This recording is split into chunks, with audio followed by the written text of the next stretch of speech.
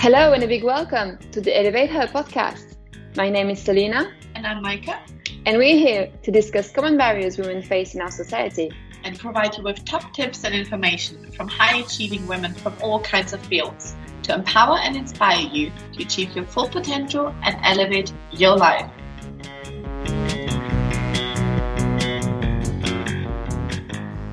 Hi everyone, welcome back to another episode of the Elevate Her podcast.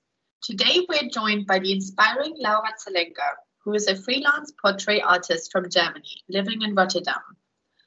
Laura's work as a photographer is known for its clear visual language, the power of telling stories, and showing raw and honest emotion. Laura regularly gives talks about photography and the healing power of self-portraiture. She also teaches workshops and courses about conceptualizing, creativity, and identifying locations in every surrounding. Laura is especially passionate about working on concepts and series exploring and addressing important global issues and social taboo topics, and has worked with a wide range of clients such as Disney, Facebook, Lufthansa, or Mercedes.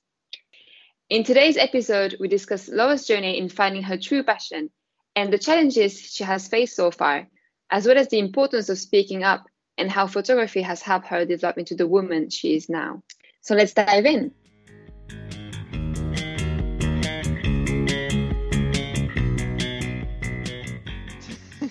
So, hi Laura, welcome to our podcast. If you could just introduce yourself a little and tell our listeners about who you are, where you're from, how you get to where you're now. So originally I'm from Germany, like a smaller city. And then, I guess one interesting point is probably when I got interested in photography, which was like around the last year of school. So I think like something like 17, 18. And then after having my A-levels done, I applied for photography schools, 3 photography schools actually. And looking back, my portfolio definitely wasn't that good. So maybe it wasn't the biggest surprise that none of them accepted me.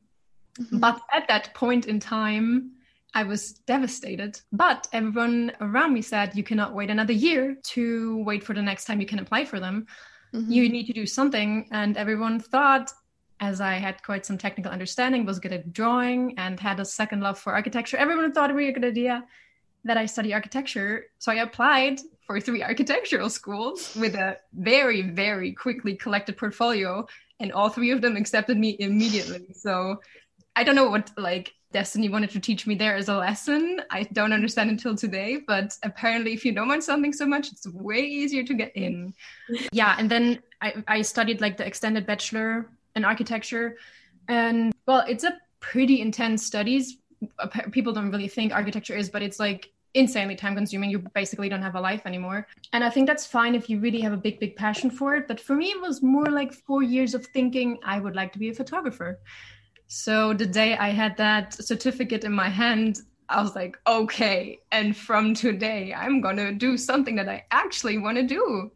And Amazing. It was crazy relieving. And that's when I really actually became a freelance photographer. Actually started that journey. And that was 2015. So 6 years ago, right? Yeah. It's I think that's a medium long run of how that went. Good. No, really, really inspiring. Yeah. I think it's so nice to hear that, you went for what you liked in the end. Were you scared? Was it easy for you to transition?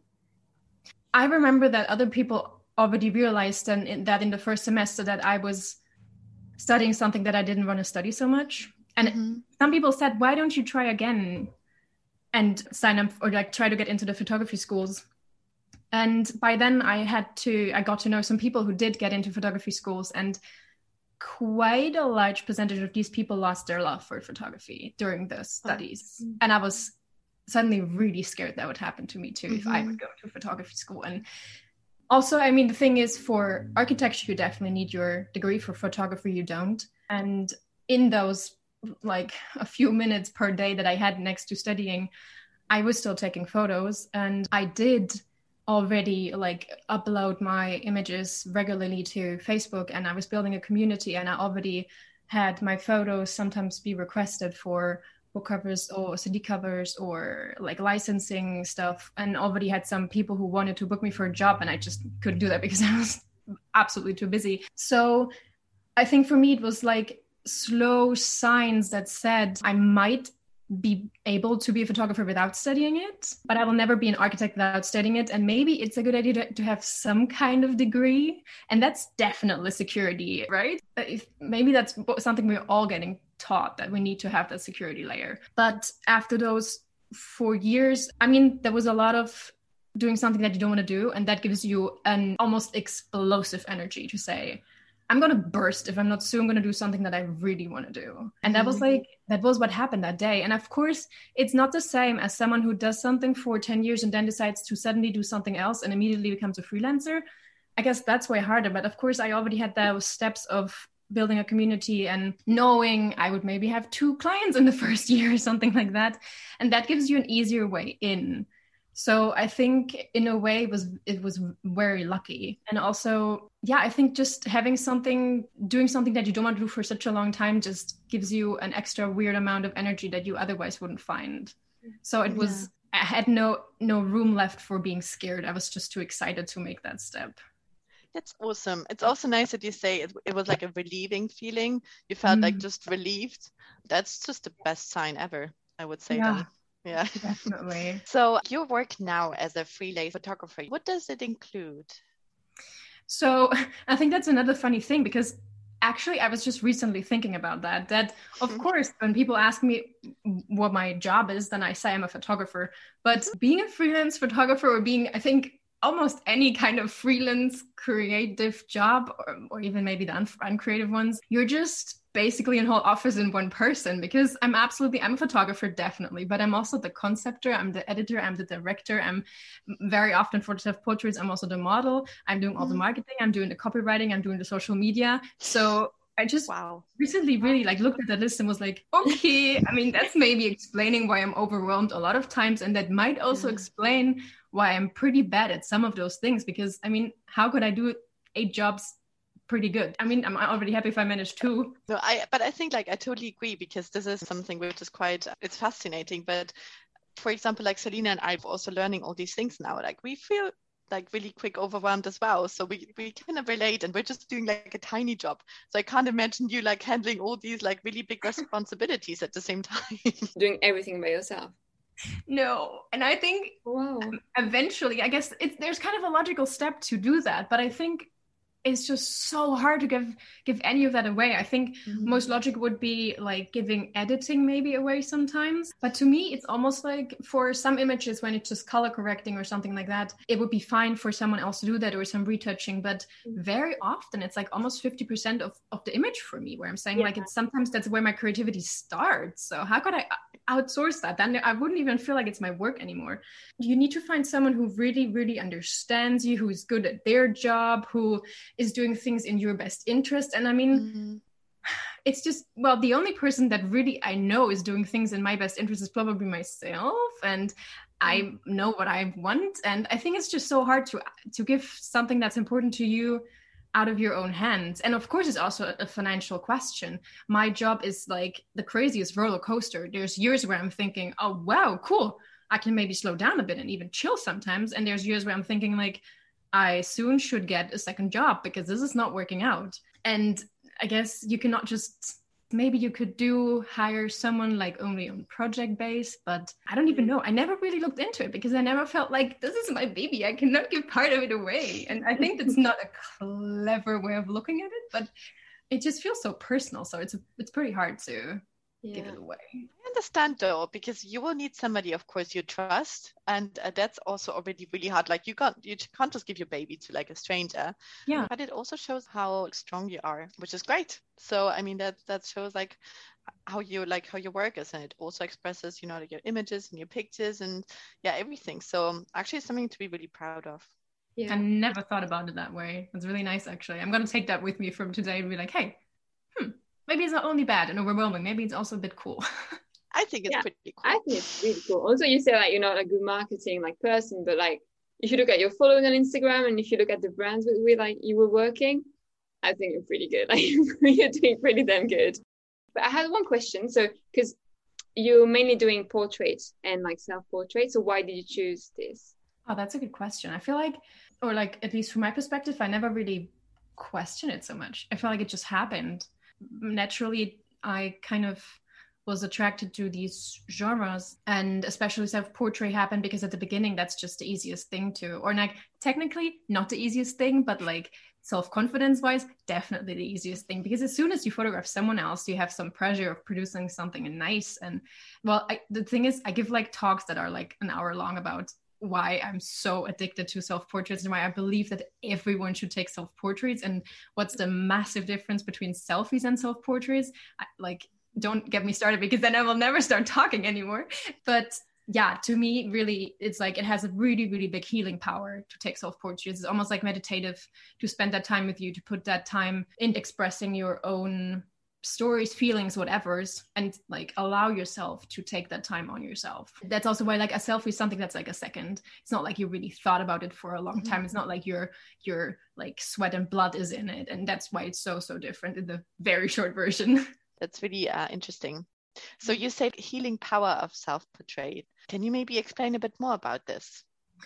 I think it's really, that's why I also compared a bit to the meditation, because it is something where you really spend time with yourself with not too much of an additional motive of why you do it. And it's something where you visually and also like internally look at yourself like with a curious interest. And because it gives you the space to really experiment without anyone ever seeing it, because you can take those photos, you can delete them, and nobody will ever know. I mean, if they're stealing your SD card, they're a crazy recovery person, then maybe, but it's highly unlikely. So it gives you the room to really, experiment and be wild and like explore all your sides, not only in a physically visible way. And I think that's something that's so needed, that we all probably, I'm kind of thinking almost all human beings probably need that more, to be in peace with themselves and accepting themselves. And I had like years of suffering from depression, and self-portraits were one of the main things that helped me in that time, because I put so many of my emotions that I was not talking about with anyone into my images. And a massive part about accepting myself visually, but also about who I am, was a process that I did with my self-portraits. And it might not work for everyone, but I think for quite a few people, this would be a nice healing, never replacing therapy, but a nice strategy for, getting into the direction of being in peace with oneself. And I think that's one of the most important things in life. I mean, imagine you're in peace with yourself. I mean, there's not so much that can happen to you. And I think if you think of a world where people are in peace with themselves, I don't even want to, it's paradise to me. Thank you for sharing that. That really, it just touched me. And I mean, I'm also motivated now for trying that out. Because you're completely right. Like, there's nothing nicer than to be in peace with yourself. I think that's something like people are always aiming to get or to work on. Yeah, really interesting approach of self-portraiture. So thanks for sharing that. Thanks for sharing. I think it's really inspiring. And I feel like in our world now, at least, art and creativity can just be sort of looked over sometimes. Everything is sort of like instant gratification. Lots of people like lose connection with themselves, and that's also why we see like such a great like mental health crisis in this world. So I think it's really inspiring that you're putting all your emotions like into your pictures, and we can actually feel it. Thank you. But I also want to say that I feel like I'm like, I don't even know, 50% there in the journey, because I'm also still struggling so often with things. And also in the images that I share, I'm still like so far away from what I would love to actually share. I mean, my role models are photographers who take self-portraits in a way where they're like so crazy honest. I'm like so far behind that. Like they're able to share images of themselves that are so unflattering in the common sense of beauty idols. And I totally envy and celebrate at the same time that they are so self-confident and comfortable with doing that they manage to put that out into a world that definitely demands almost the opposite of that. And where 95% of what we see is the opposite of that. So I still have such a long way to go to reach that point where I dare to do that too. As in for mentors, I wouldn't even know if I'd wanted to be a male or a female and if photographer or not. So I think I would have so many questions. And then wondering if I followed the lead of a female photographer who maybe had to struggle through the same things I had to struggle through, but also is still looking at it from a female perspective, which is we're all trained by society to look at things in a certain way. Or if I would want to have a male photographer mentor and then just do everything exactly like him and ignoring my gender and just being as bold and just standing up for myself as much as he would, that probably would bring me further, which is a bit sad. It's such an important conversation.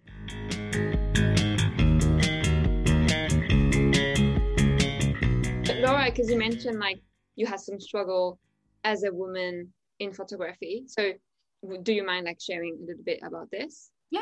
I think I have like at least 3 very distinct situations in my head. All of them, literally all of them, if you break them down, they're like, I wasn't taken seriously. People just like a few things that are more just happen so often that it's not like a personal thing is that I come to a set and people are still waiting for the photographer. They look at me and they think I'm like the whatever model assistant. I don't know what, but they definitely don't think I'm the hired person. Like, I mean, if they're not the person who booked me and looked at my photo, then they're definitely not thinking I'm the photographer. And I'm also not, but that's like, I'm already finding excuses. I'm also saying I'm not that tall, but yeah. You're taller than me. We're not the tallest, but I think that I don't really think that's so much of the problem in a world where it's like still more male dominated and where people still think it's a technical thing also, and women don't understand technique, then they think I could be the photographer. I don't know their reasons. That's absolutely me wondering why they wouldn't assume I'm the photographer. So many occasions when they meet me, someone introduces me and says, "This is Laura, she's a photographer." And a group of people having a conversation, I'm kind of like left out a bit. But then eventually they see my work and they're like, whoa, it's actually good. I'm so surprised. How is that possible? And I'm like, I mean, I don't know what's it about how I look that you assume my work sucks. But I had that so many times. And I was definitely dressed according to the event. I was not doing anything weird. I was just a normal person. So difficult to being heard sometimes in all kinds of fields. So something we all struggle with. I mean, I personally have struggled with this in the past as well. I think it's just like a stereotype, right? It doesn't have anything to do with you. Like you are not the issue. Like the stereotype in your field is the issue. So people may expect like a specific type of woman or like more like a male like photographer, but actually you're a woman. And maybe, you're not the tallest or anything, but like, and so what? Your image doesn't define like your work. Yeah, but isn't it like, of course you're still wondering, is something wrong about me? Why do they not take me serious? Why are they so surprised that my work is actually good? Wouldn't you like just assume because I'm maybe at the same conference, I'm just as good as the others? Like, because it was always environments where it was like, we were all kind of on the same level who were standing in that conversation. Even if you don't know who the other person is, you know they were invited by the company to give a speak or something like that. So you kind of have to at least assume they are just as interesting or on the same level as the other speakers. So why do you think I'm, I don't know, just a little fangirl standing on the side? I don't understand. Yeah, I think it's something we all have to work on to make our points being heard and to hope for a better change in the future. But yeah, thank you for sharing this. I mean, one other thing that I also like really, really noticed in the last few years was that I have incredible problems with standing up for myself. If I notice that something's going wrong or I'm in a conversation or something, especially if they're like life happening public and I get someone calls me girl or something like that while I'm over 30, I'm a woman. You know what I mean? Something like that, where you're just like, nobody's really saying something horrible to you, but the subcontext of the language they use is giving a wrong picture. And I'm sitting there, I'm noticing it, but I don't dare to speak up and say, wait a second. Awesome what you said. I'm a woman, I'm not a girl. Please take me serious. You also don't call the guy sitting next to you boy, because he's not 12. People should respect how you feel and how you speak, and they should be okay with people stepping up. Hopefully in the future there will be some sort of change. Yeah, I also think it requires just really, really practicing it and starting in little moments when it's not a life something maybe. But I'm also just still like at the beginning of this journey. It's okay, like it's never too late to start. As you said, it's like step by step, right? I can definitely relate when you said they called you like a girl, because I had the exact same thing said to me. I was like speaking with two men, and one of the men was actually the director of like the institute I was at. So, and the other guy was like, oh, we have a really nice woman with us today. And the guy looked at me and he was like, woman, no, she's a girl. Wow. I know. And it I was was even like, on purpose. yeah, I just didn't say anything. I felt so bad. How old were you, Selena? Oh, that was like 2 years ago. Okay. I think it's because, I don't have big boobs. I don't have a big butt. So maybe I don't look like a woman. If that's what a woman is supposed to be, Wow. It's not only that we experienced a situation, it's also that years after, maybe, we're still thinking about those moments and thinking, I wish I would have the courage or self-confidence or a society where I was allowed to step up for myself and say something and not be the nice, polite woman, girl, whatever they want to see in me. It was like double punishment. That's upsetting.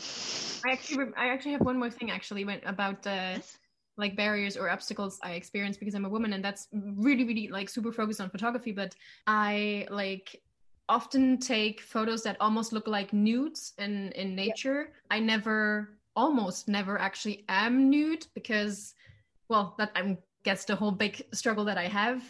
Women bodies and photos are seen in a more sexualized way. And while I think sex is an amazing thing, my images are not about sex. So I try to not have that a topic of my images.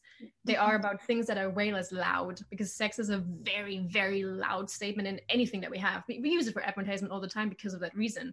And that's why for my images, in order for the people who see them to have the chance to also see, feel, hear the more silent emotions and statements, I try to have no sex in there at all. Like it's not a topic. But that means the fact that we sexualize female bodies so much, it gives me such a narrow like version of poses that I can do in my imagery or in body parts that I can show. It's just like, and what makes me angriest about it is that so many of my male colleagues who are taking a similar like nude self-portraits in nature, they have like almost all, like the only thing is they try to nobody see their actual genitals. That is basically it.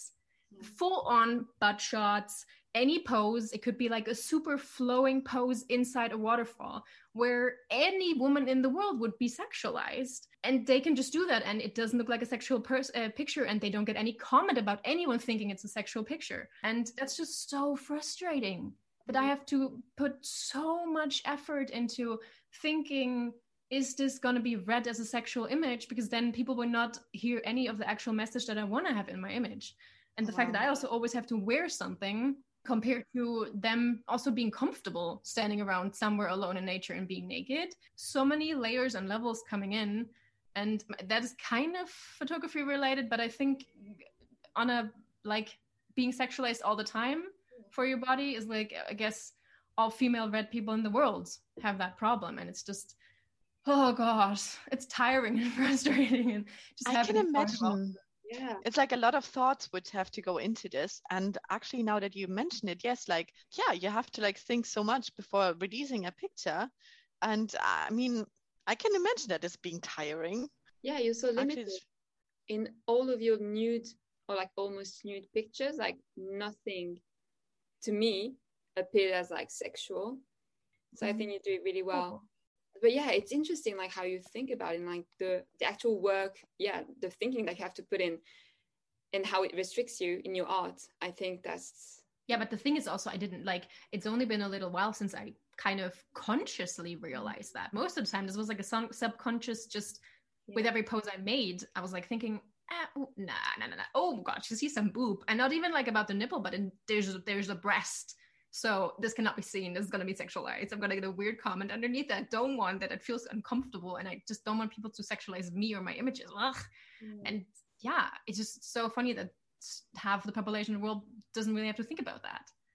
So I wish like sometimes I would be the same, like just having to not think about every single step like we take and the effects on it. And in all kinds of society, women, they I feel like they have to like overthink so many more things, maybe because they do from nature as well already, but also because, yes, we don't want to be like intimidated, we don't want to be smaller, we don't want to be sexualized. So that's all really important, factors. Yeah. Well, it's like when you choose like what to wear, right? And it's exhausting because it's like a constant fight. It's every day. Mm-hmm. Yeah. I mean, you're really passionate about global issues, just like also other like general topics. So maybe you want to talk about this as well, and what drives you, and if you could give us some examples. I feel like I'm struggling with that so much, because I think normally people kind of decide for one area that they're really so passionate about, and I'm like looking left and right, and I'm like, wait, I care so much about animal equality. Like, how do we not like try to make everyone understand that we need to change something about the way we can consume and use animals, and maybe just completely stop doing that maybe? And then I'm looking at sexism happening and being like, can we just agree on having a gender spectrum? Wouldn't that be nice? We would be so kind to everyone, and people would be more free and more in peace with themselves. And oh gosh. And then I'm looking at like climate change, and I'm like, we all need to do something. And I think it was so important to just find that out and educate myself about it, and do that as an ongoing journey and change these behaviors, maybe slowly but steadily. And also talking about it, I guess, because I think that's another misconception, that people think only when you're perfect, you're allowed to talk about it. But I don't think so. I think we can all already talk about it when we started our journey, and maybe share that journey with other people and say, this is my opinion and I'm trying to get there. Because if we all only start talking about the things that are important to us and the things that need to change once we're perfect, then are we ever going to start talking about it? And the same goes for like anything that all my queer friends are like struggling with. It's like, and that's what I'm also thinking. There's like so many like groups of living beings basically on this planet who need to like have allies, and I don't even know how do you decide for one side? And on the other hand, if you don't decide for one or two sides, then where do you find the time and energy to like fight for it all? I don't know. I'm just still confused on that topic, and I try myself to do the least harm possible to any living being, basically. I think that's like the mantra I have. I think it's the right thing what you're doing. You're trying to raise awareness. Can share us about like your different projects, because we had a discussion about this as well. Like, for example, Beauty of Age, which I think you did also in Biberach in Germany, right? Yeah. So in our hometown. Yeah, Beauty of Age was something that I did during 1 year. I had something like a scholarship from Adobe. It was like a residency for a year. And it's a project where I photographed and interviewed people between 80 and 100 years old. And it was absolutely magical. It was one of the best things I've ever had a chance to do, which of course you cannot do that if you have no funding, because you're basically spending a year on that and nobody pays you for that if you don't have a scholarship. And I mean, coming as a photographer, it's interestingly, like I normally like spend the day with these people, and most of the hours we're listening, and then like 5 minutes in the end we're taking photos. So it wasn't really a photography project, but it was more like a listening project, and it was so cool. It was so cool to hear people who are on this planet so much longer than I am to talk about life and the things they experience, the way they see the world now, how relaxed so many of them are, and how much in peace they are with themselves really gave me hope about age, actually. And also seeing their beauty, like visually, I got so much appreciation for wrinkles and for skin being uneven or having different colors or more spots or something like that.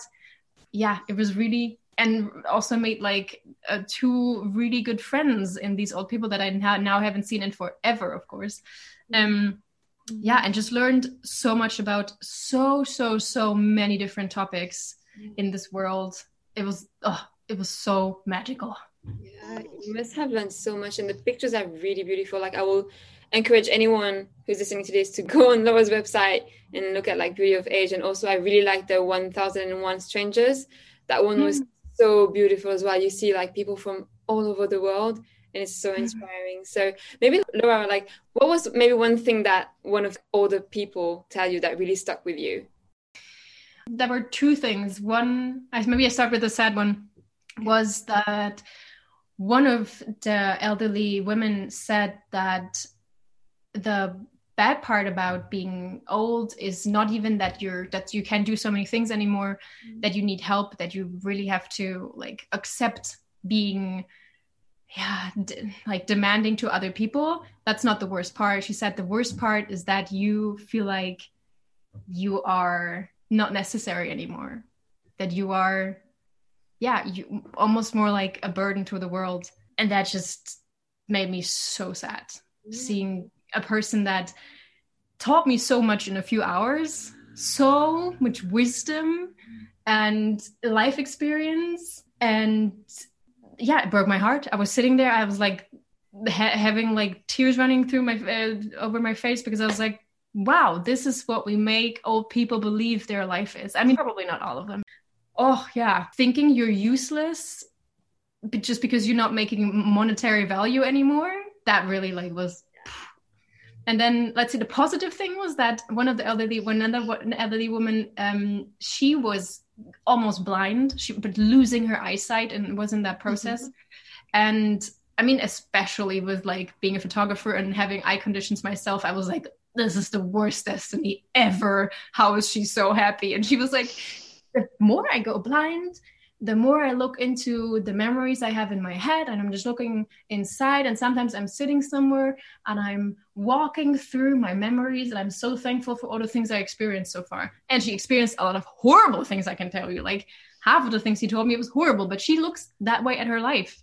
And I was like, you're my new queen. How awesome is that, to look at something that everyone would say is horrible? She's like, this has such a beautiful side to it. And I was like, awesome. I want to think like this woman. Yeah, it sounds very nice as well, like walking through your memories. And I like that saying. Yeah, they have so much wisdom, as you said, Laura. Like they're really able to sort of turn the negative things into really beautiful and like positive things. And it's so sad to hear that, you know, the first lady was like, oh, I don't feel necessary anymore, because it's like, no, actually we need like older people in our lives. Like I value my grandfathers, my grandmothers so much.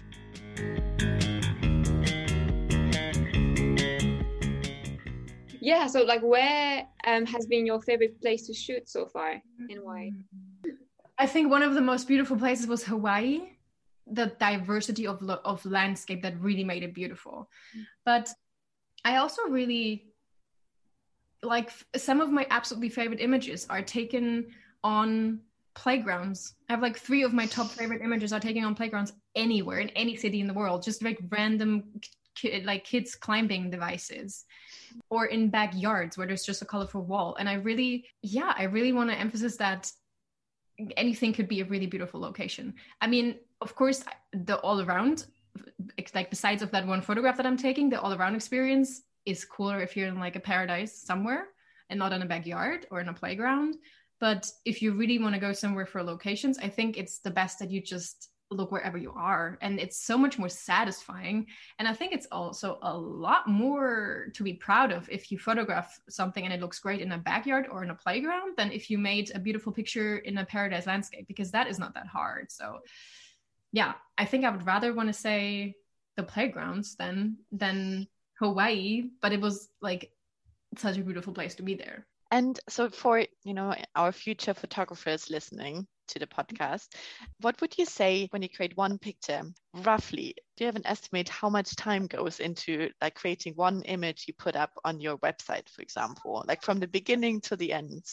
I think that's impossible, because sometimes I just have an idea. I do something very quickly, take like 7 photos in my living room, and then it was like there's not much to edit, and then it's like 5 minutes editing, or like let's say 10 with transferring it to the computer and then posting it.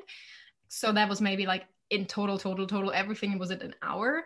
And sometimes I plan for weeks. I search for a location forever. I need to go there twice because the light was not good the first time, or I could like the first time I just saw it, and then it takes forever that I can go there the next time.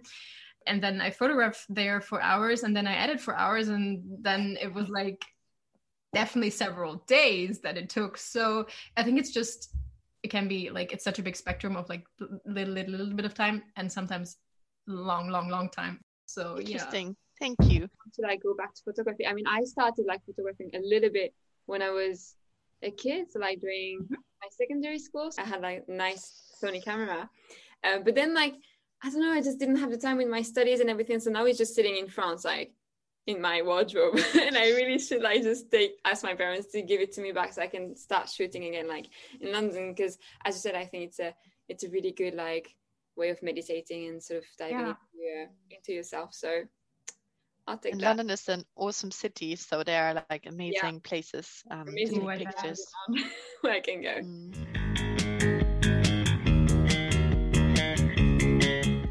Thank you so much for listening today. We hope you enjoyed this conversation with Laura as much as we did.